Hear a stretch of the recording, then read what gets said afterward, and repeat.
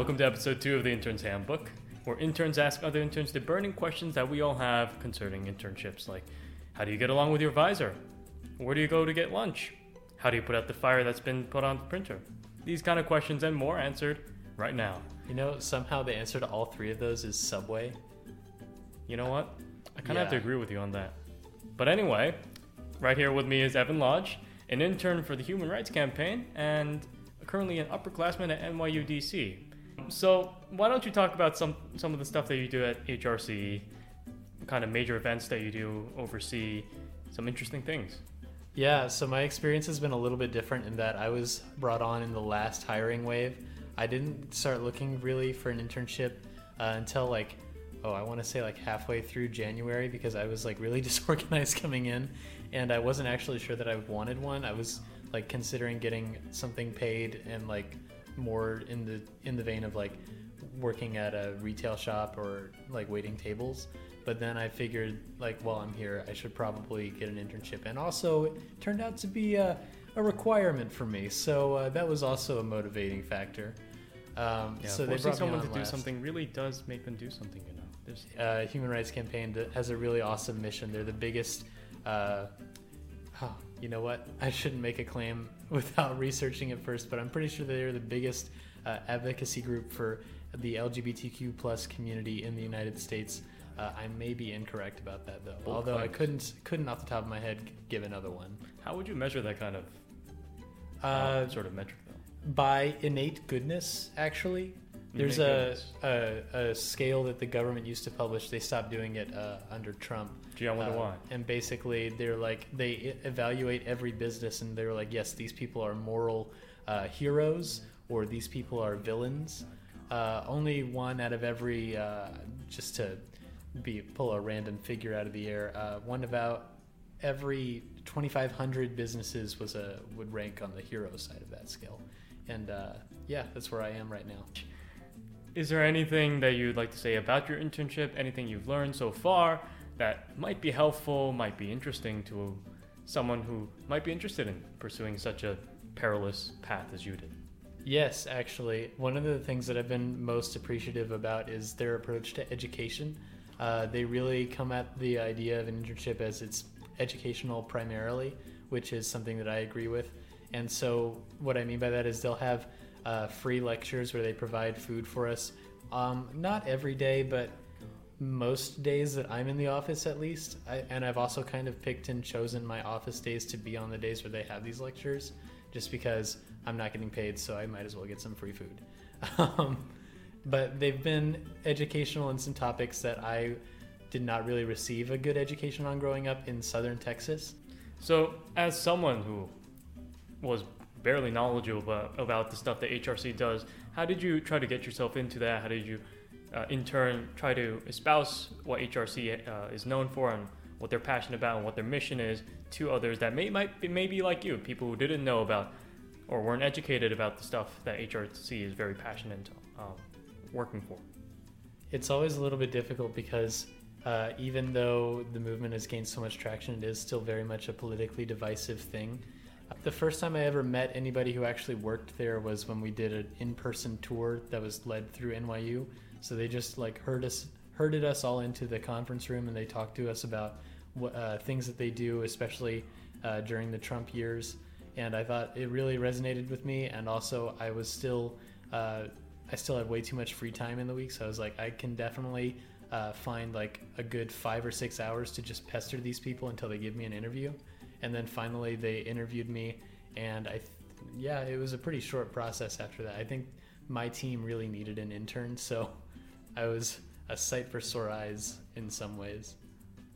I'm not sure if the ways that you're thinking of are the same ways that I'm thinking of in this case. No, they are. I mean, I'm very in tune with people. I have I'd say 100% empathy.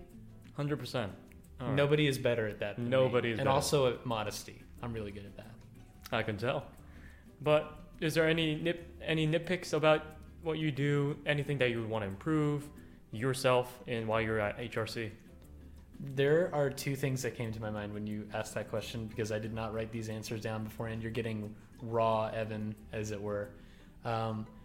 I would say one thing that bugs me is email communication, because I have 3 different supervisors that I can report to, and I report to them in different circumstances.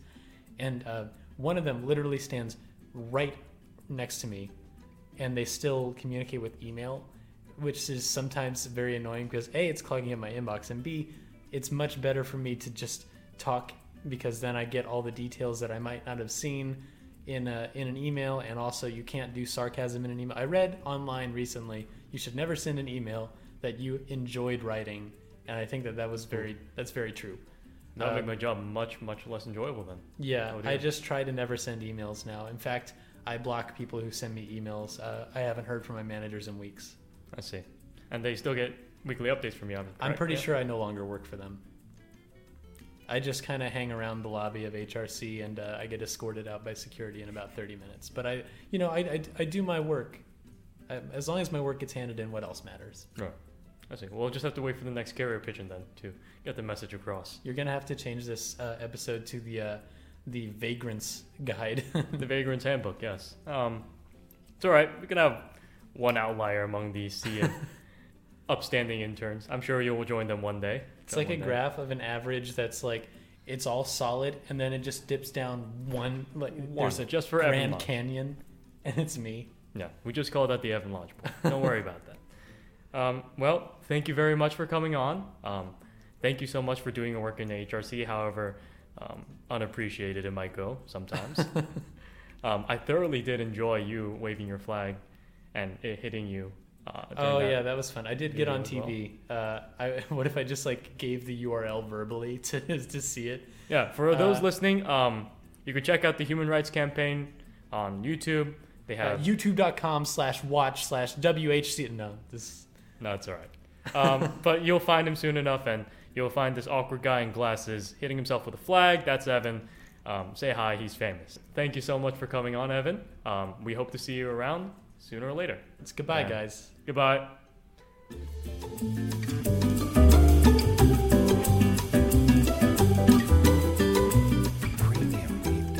So our next guest with us today is an intern at Martha's Table, a volunteer organization in DC that helps out with perhaps the most difficult part of life for many people, and that's kids. So I'm joined with Kellyanne today. Hi, Kelly. Hi. Hi, Jay. How are you doing? I'm good. I'm good. I was supposed to working at Martha's Table today, but then I worked extra hours because I'm going on my trip for spring break today. I see, overachieving. Yeah. But anyway, thank you for coming down to spend some time with us. Sure. So kids, let's start with that. Very hard to deal with, especially younger ones. A lot of people are sort of turned off by internship opportunities at volunteer organizations simply because of the fact that they have to work with kids. Mm-hmm. So how's your experience been with kids? How do you like working with them? Mm-hmm. What do you find to be good ways to connect with them? Mm-hmm. I'll start with how I started my experience with Martha's Table. So it seems to be the opposite for me, because I decided to work with Martha's Table after I went on a tour to Martha's Table, and I found what they were doing is pretty cool. So I wrote them an email saying that I want to do an internship or either volunteer work for them because I'm impressed by their work and I like kids. And then a week after, they got back to me and I walked in to talk with them, and there I started. And speaking of working with kids, absolutely, it's not easy. They get annoying all the time, but sometimes they're cute too. For example, so they have their own ways approaching you and expressing themselves. The kids that I work mostly are toddlers and preschools, so they don't have many words to express themselves, especially toddlers, who are mostly 2 or 3 years old. And then So I was with my supervisor all the time to the classes. So my supervisor has been working with them for 1 or 2 years, right? And so the kids are very familiar with supervisor, and they were certainly very close to her. But then I was new to the kids. So when I first went in the classroom, I can feel that they look at me differently, and they had like you can tell they are curious about you and they want to learn more about you. And then the more I went into the class, the more I feel I get closer to them, even if they don't really talk to me in words. So for example, they will sit right next to you, but they don't talk to you. But then you can, because that's their way of expressing. I see. So it's like affection. Simple actions, but they're sort of hiding it behind that. Yeah. And then, so yesterday when I went to work and we had this activity, and when the class was over, several of the kids just came up to me and hugged me, which I found really cute because that's their way of, I don't know, I feel like I'm a proof and I'm getting closer and closer to them, and yeah, that's pretty sweet, I find. I see. So are there any specific activities that you find to be more successful in getting kids to open up to you?